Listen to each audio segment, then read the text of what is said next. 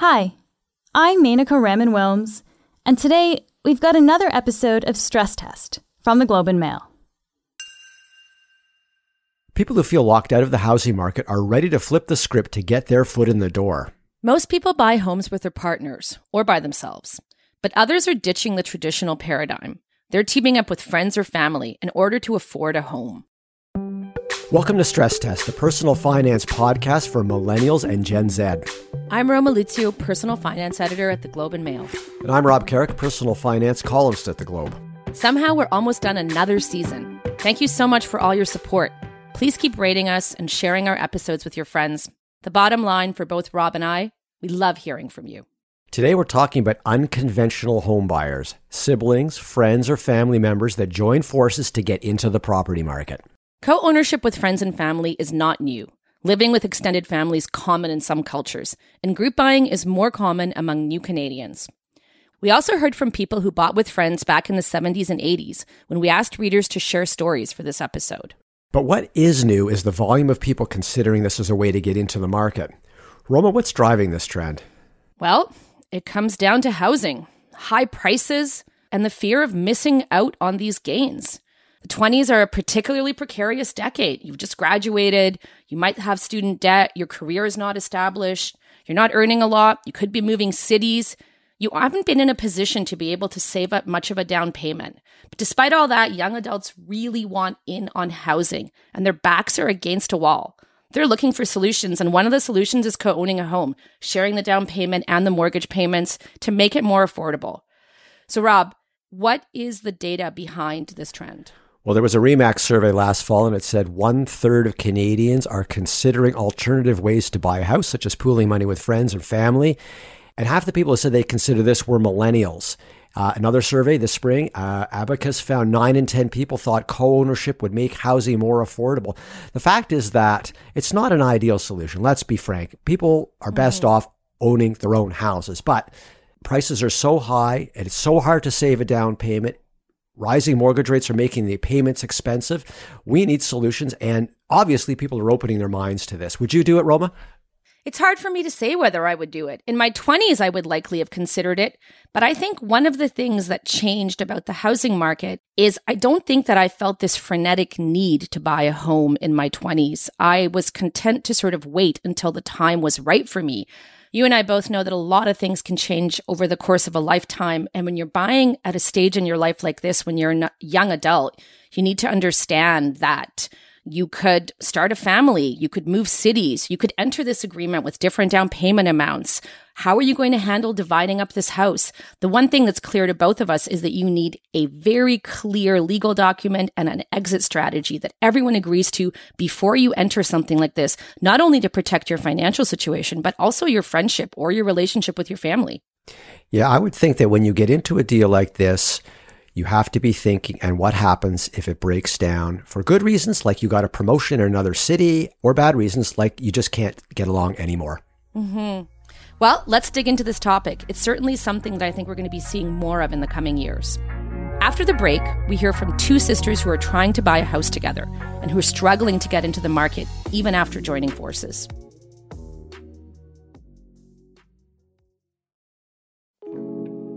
My name is Suchi. I'm 26 years old and I'm located in Oshawa, Ontario.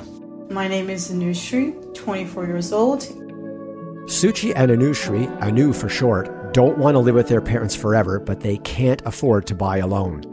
They decided to team up to find a place in Oshawa, a city of about 170,000 people on the eastern edge of the Greater Toronto area.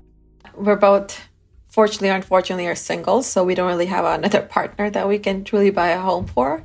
And it's something we just sort of agreed upon. It was just natural. With the current market, it's almost impossible for someone not making six figures to even get a proper loan. So it became a mutual agreement that we both will look for something that we both will own. One biggest goal is to truly become purely independent. We have lived on our own when we were studying, but that's it really. After that, and also COVID sort of threw us back into the loop. Okay, we're comfortable here, let's just try it.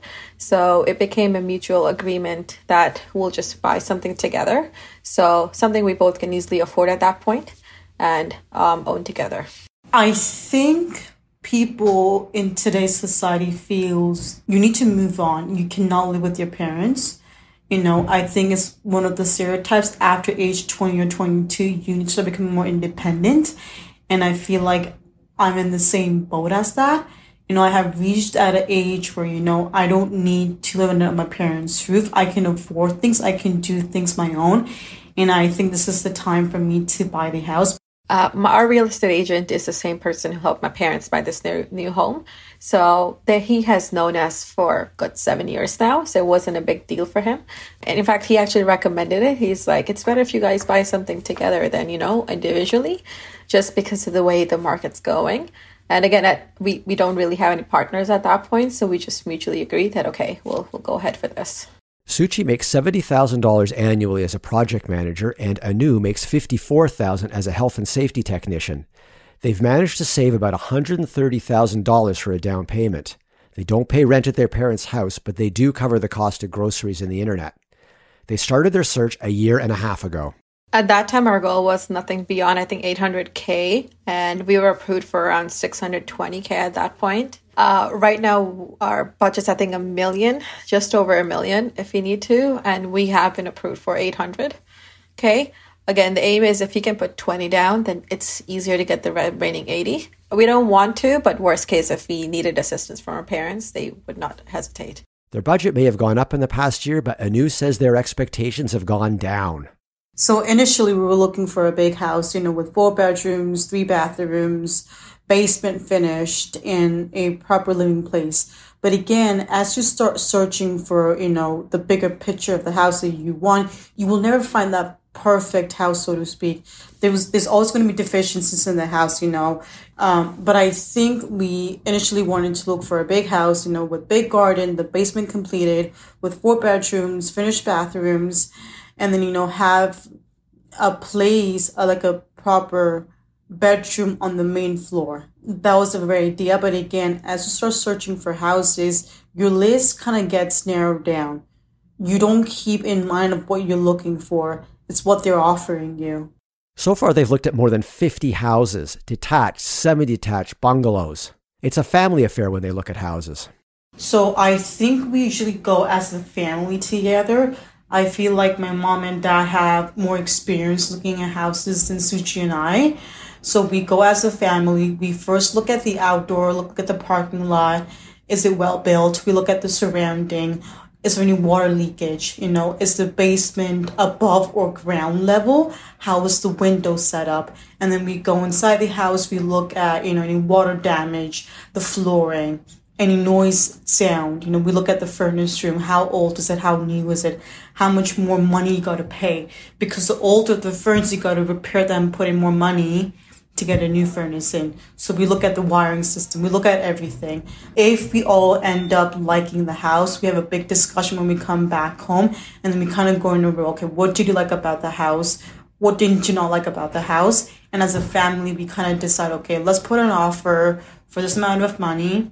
And then if we have to, we can either go above this much, and that's about it. So it's a collective decision as a family. And the sisters don't always agree on what they want. I think I like to compromise a bit more than Anu does. I'm a more realistic versus optimistic. So I'm like, you know what?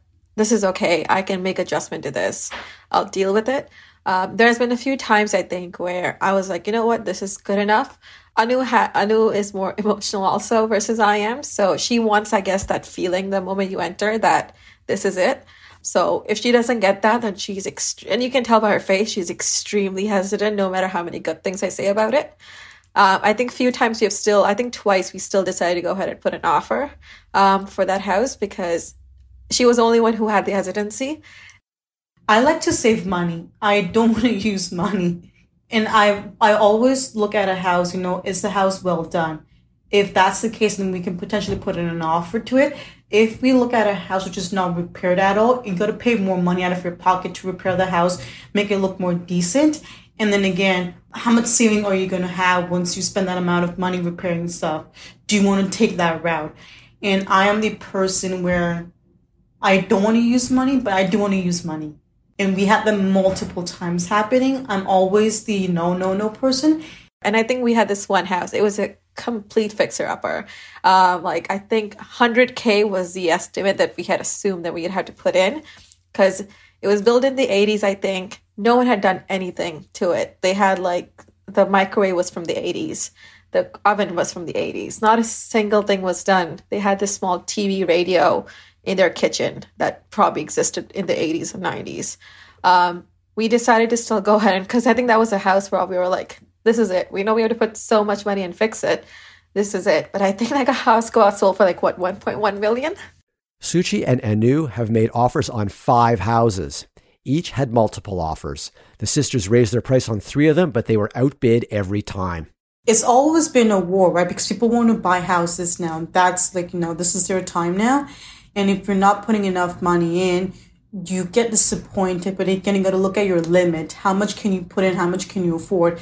If you go beyond that amount, then you got to struggle a bit, get more helpers to help you with the house. It's not the greatest feeling, but again, it's a process for both of us to learn and have that experience going forward of what we need to keep in mind. Suchi is hopeful that rising interest rates will slow down the housing market and force people to stop bidding $300,000 or $400,000 over the asking price. She's less optimistic than she was when they started hunting, but she's ready to settle just to get into the market. We were very optimistic. We were excited. That excitement is now just sort of dwindled down to, compromising, I guess is the right word for it. Even if this doesn't work out, maybe we can do this or that. So I think that's the stage I've sort of got to right now. The sisters continue their search this summer, but they still have a few more things to talk about before signing on the dotted line, including what happens if one of them finds a relationship. We have not discussed that. And I think we need to have a chat, because at the end of the day, we both have reached at an age where we are looking for somebody. And I don't want to be the third wheeler, so to speak. And, if that happens, if she ends up finding a man before me, and I think I will move out, and I think I will let that place be their place. I think I'm just that kind of a person. Up next, we'll hear from a mortgage broker on the increasing number of siblings co-buying homes and why legal agreements are critical for those considering buying as a group.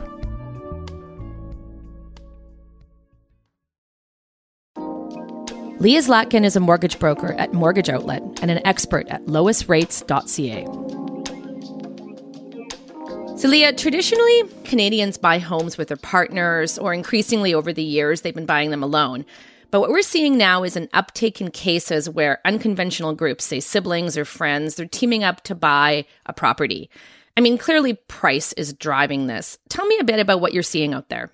Absolutely. So I would certainly say that many Canadians who are struggling to get a foothold in the housing market are starting to look for other means to buy a home. And in these kinds of cases, absolutely, partnering with a friend or a family member is an interesting new way to get into the housing market. Traditionally, some of the people who would have been partnering with other people in the past to buy a home would be parents and their children, or, 2 siblings, but we are starting to see an emergence of people buying with friends. And we certainly are starting to see multiple families living in a home or purchasing a home together. So that might be 2 siblings purchasing a home together with their families, or it might even be mom and dad helping, son and his wife buy a home along with their kids. So maybe the nuclear family is living in the top 2 floors and the parents are living in an ensuite basement unit. So we are starting to see a little bit more of this. What groups of people are you seeing doing this most often? Realistically, we're looking at younger Canadians. And I don't necessarily mean younger in terms of age. I mean early entrance into their careers. So somebody who is just starting to establish themselves in their career, maybe they've been formally working for the last 2 or 3 years. Maybe they've had unconventional income. Maybe they've had a challenge with COVID where they were on CERB, or they lost their employment for a period of time, or they even switched to a new form of employment like contract work over the course of the last 2 years. So somebody who's sort of in the infancy of their career is going to have a much harder time qualifying for a mortgage, and thus might be starting to look for other opportunities to buy a home and get into the market while they still can. Okay, so you're seeing siblings, friends with maybe supporting roles from older Canadians. How often are you seeing this kind of unconventional buyer pop up in your role as a mortgage broker? Generally, my clients don't fall into this category, but I am starting to see maybe 1 to 5% of clients fitting in this category where they're buying with multiple people. You've got a maximum of 4 people on a mortgage, so you can't really go above that 4, but I am starting to see people buying with their parents or buying with their siblings. I haven't seen a lot of groups of friends. So when you've got 4 friends buying a home together, you have to ask yourself, as one of those friends, where do I see myself in 5 years? And do my co-purchasers or the other people who I'm going to buy with, where do they see themselves in 5 years? If we're all single and we're all working in our first jobs, it's very likely that in the next 5 years, maybe some of us aren't going to be single anymore. Maybe some of us aren't going to be working in the same jobs. Maybe we're going to be remote. Maybe we're going to be in a different province. Maybe we're going to be in a different neighborhood. Life changes may occur. And when those life changes occur, you have to imagine whether the other people can survive paying the mortgage and can survive without that 3rd or 4th person living in the home. If they were to move out, well, can we afford to buy that person out of their share of the home? If we're already struggling to qualify for a mortgage individually, we may not be able to afford to buy out that person. So when you're thinking about these kinds of situations where you're purchasing with multiple people, you really do need to think about, are we still going to be friends in 5 years? Are we still going to want to live together? And are there life circumstances that may change our desires? And at that point, what is our contingency plan? So if you've thought that through, certainly this is an option for you, but I would suggest talking to a lawyer and working out some sort of formal agreement for what happens if somebody's lifestyle changes and they need to get out of the situation. So you've touched on so many things in that answer that lead to questions that I have. You're thinking about buying with friends or siblings. What are some of the top things to keep in mind or think about when you're trying to decide whether this is the route you want to go? Certainly, I think buying with family is a safer bet. And the reason why I say that is because I think inherently with family, most people will stay connected with their family despite arguments, despite disagreements, despite lifestyle changes. Whereas with friends, sometimes those relationships are a little bit easier to fracture. So with family, I think it's a little bit easier to blur those lines of borrowing, lending money, and sharing money amongst yourselves. Whereas with friends, I think that's a bit of a more dramatic stop point.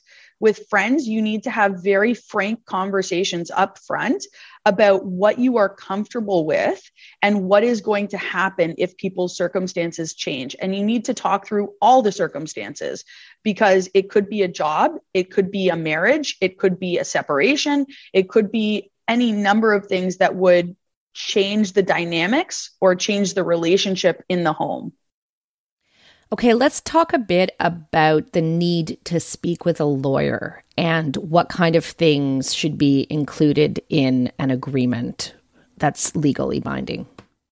Yeah, 100%. So this is a really important point to touch on. You certainly do want to talk to a lawyer if you're thinking about entering into an agreement where you're purchasing a home with other people. You know, whether that be in a marriage or whether that be in a friendship or with family, it's always best to consult a legal professional. You want to talk through some circumstances. Some of the big ones that come to mind are what happens in the case of someone's death, God forbid. If somebody who's entered into the agreement passes away, how does the home transfer ownership? Can the people afford to pay the mortgage without that person? Is their insurance already active? Have they thought about the consequences of a death potentially? And you need to have this all written out. So if somebody decides to leave the agreement, how much are you purchasing the home off of them for? Is it based on present value? Is it based on future value?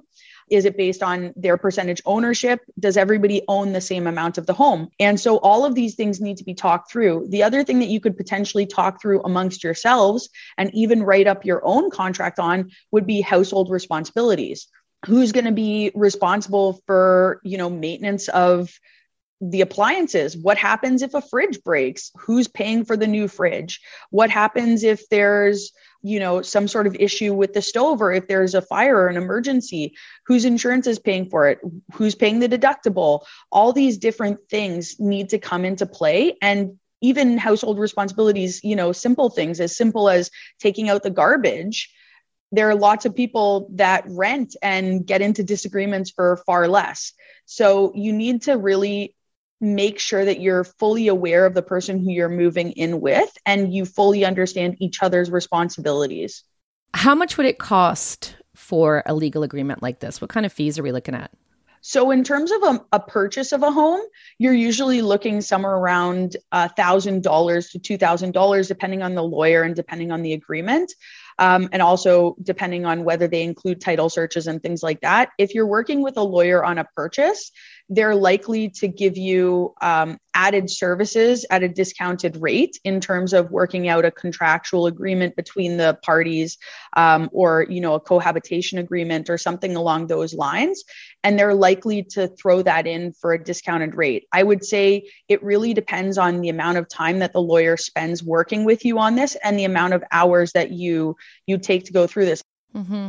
I mean, it strikes me that an agreement like this is to prevent problems down the road. But in some ways, it can be a very good thing because it can contribute to the ultimate success of an arrangement like this working. 100%. I think as long as you set strong parameters around a circumstance like this, or you set the parameters along with this purchase, you could absolutely be very successful. If everybody knows that they plan on staying in this circumstance long term, and they've worked out what is going to happen in the if-then scenario that something changes, and you have an already written down discussion about what is going to happen, it's clear what's going to happen. No friendships are going to be harmed. No relationships are going to be broken. Everybody follows the rules as they're written, and you move forward with life. And what might even happen for some people is, in discussing and working out these arrangements, you may realize that you just don't jive with the people that you were thinking to buy with, or that it's just not going to work. And it's better to learn that right now when you're only paying legal fees for somebody to build out an agreement for you, or you're just discussing this amongst friends and actually detailing out what would happen if then, compared to after you've made a purchase of $1 million or more, and now you're all on a mortgage together and you're all responsible for this home. Leah, let's pivot to talking about mortgages. As a couple, it's a pretty straightforward process, more so if you're a single person. How much harder is it to get a mortgage if you're 2 or 3 friends or a group of siblings? So certainly the more people on a mortgage, the more a lender needs to understand a situation. So if you're coming to the table and you've got a reasonable story, hey, we just moved to Canada from the United States. We previously came from India. We're both, my brother and I are both software developers. We've got great jobs to start. We were working in the States. We saved up a lot of money. Now we live in Canada and we can't really afford to buy our own homes, but we'd like to buy a home together. My wife and I are going to live on the second floor. My brother's going to live on the main floor. And we may try and rent out the basement. That is a very reasonable story. Any lender can get behind that story. That makes perfect sense to any lender. Okay, yeah, they're new to Canada. They're going to have trouble qualifying for a mortgage individually because they work on contracts. Makes total sense. If you've got 4 random people moving in together, we met on Craigslist or Kijiji or something like that, and we want to get together and buy a home, that is a little bit more difficult for a lender to get behind. There's no real strong story. And this is where a broker can really be helpful in guiding the narrative and helping a lender to understand why these people are buying a home together and why it makes sense. If you come to the table with a cohabitation agreement and you're saying, hey, we've already talked through all the options. We already know what we're going to do in the event of a life change or a work change or anything along those lines, the lender is going to view you much more favorably. They're going to say, these people have really thought this through. They're going to be able to fulfill their debt obligation to us, and they're going to be much more inclined to view your file in a favorable light. Can you get a mortgage from any lender if you go this route, or do you need a specific type of lender? That's a really good question, Roma. Let me walk you through a couple of the things. So when you are bringing multiple people to the table, not all lenders can work with every type of buyer. What that means is if you're self-employed, if you are on a contract, if you're an hourly employee, if you're salaried, all of these different scenarios are a different ice cream flavor. And you need to find a lender who can satisfy everybody's flavor in order to buy ice cream at that shop. And so the best way to look at it is certainly many lenders will consider a situation with multiple buyers, but you need to find the right lender to suit your needs. And every single person's needs are a little bit different. And especially when you're adding multiple people into the equation with different needs, you might have a bit of a harder time finding a lender who can service those needs. Okay, so that leads to the next question. If you're in an unconventional group, does that impact the mortgage rate you can get? It may, because every lender offers different rates and offers different products. So just because a lender is offering a rate that's more expensive doesn't necessarily mean it's a bad product. What it might mean is that it's a niche product that services a certain type of person. It really depends on your particular file and your particular situation. Is there any kind of a mortgage that makes more sense in your mind for this type of buyer or group of buyers? Well, I would probably lean on a variable rate mortgage for this type of buyer. And the reason for that is there's two predominant types of mortgages that a lot of people talk about. They talk about fixed rates and they talk about variable rates. With a variable rate, generally the penalties are lower. So the penalty on a variable rate mortgage is typically 3 months interest, whereas the penalty on a fixed rate mortgage can be anywhere between 1% and 8% of the principal balance of that mortgage, depending on when you break that mortgage and who your lender is and what their penalty terms are. So in a situation where you've got multiple buyers, I hate to be a pessimist, but there's a strong possibility that you will not make it to year 5 of your term. And so if you will not be making it to year 5 of your mortgage term, you're going to be breaking your mortgage, whether it's because you want to refinance or somebody leaves and you need to readjust. Any of those circumstances would constitute breaking the mortgage. And because of that, I wouldn't want to pay that higher penalty. So I would strongly suggest a variable mortgage if you're buying with other people, and life circumstances might change. The buyers that you've run into that are doing this, what kinds of things are they telling you about how the rising house prices have stopped them from pursuing what would have been a more traditional homeownership route? So many people who would be pursuing this strategy are people who feel they are going to miss the market if they wait. There are people who have seen prices rising over the last 2 or 3 years, and they may have been saving for a down payment for a small period of time, and the market keeps outpacing their down payment. Leah, if you're considering buying with friends, what are some of the things to keep in mind? So one of the things that a lot of people start discussing amongst themselves or amongst them and their friends is, oh, well, I can't afford a house. Let's buy a house together. Let's get in on this together. If there's more of us, we can qualify.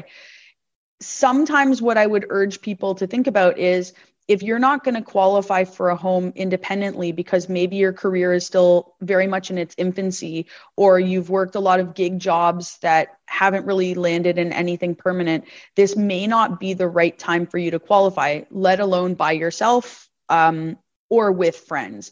You might want to start thinking about, okay, well, what is my 4-year plan? What is my 2-year plan? How do I get where I want to go? Am I just trying to do this right now because I feel like there's no other way into the market?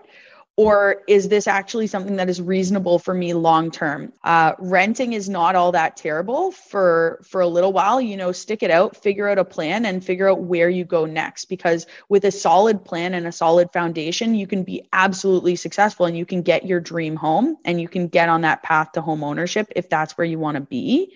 Whereas with a rush decision, banding together with other people who you don't know that well, who you haven't actually worked through things with, may be a more detrimental decision in the end if things fall apart. And you need full financial transparency. Yes, 100%. You can't really buy something with somebody without financial transparency. Teaming up to buy a house isn't new, but it's increasingly tempting in major centers where real estate prices feel out of reach. Whether you're a traditional or unconventional buyer, it's a massive investment that you need to think through. Roma, what are your takeaways from our conversations today? 1. Approach buying a home with family or friends with caution. Remember, the likelihood of potential disagreements down the road is high. 2. If you decide to do this, protect your finances and your relationships with a legal agreement that has a fair set of rules and a clear exit strategy. 3. People have been successfully co-buying and cohabitating for generations, so there's no reason this can't work. Thank you for listening to Stress Test. This show was produced by Kyle Fulton, Emily Jackson, and Zara Kazema. Our executive producer is Kieran Rana. Thank you to Suchi, Anu, and Leah for joining us this week. Next up on Stress Test, retirement. The old formula of get a job, work for 40 years, retire at 65, it just isn't going to work for many millennials and Gen Zs. We know retirement is going to look different, so we'll explore the evolving mindset around that far-off phase of your life. Until then, find us at theglobalmail.com. Thanks for listening.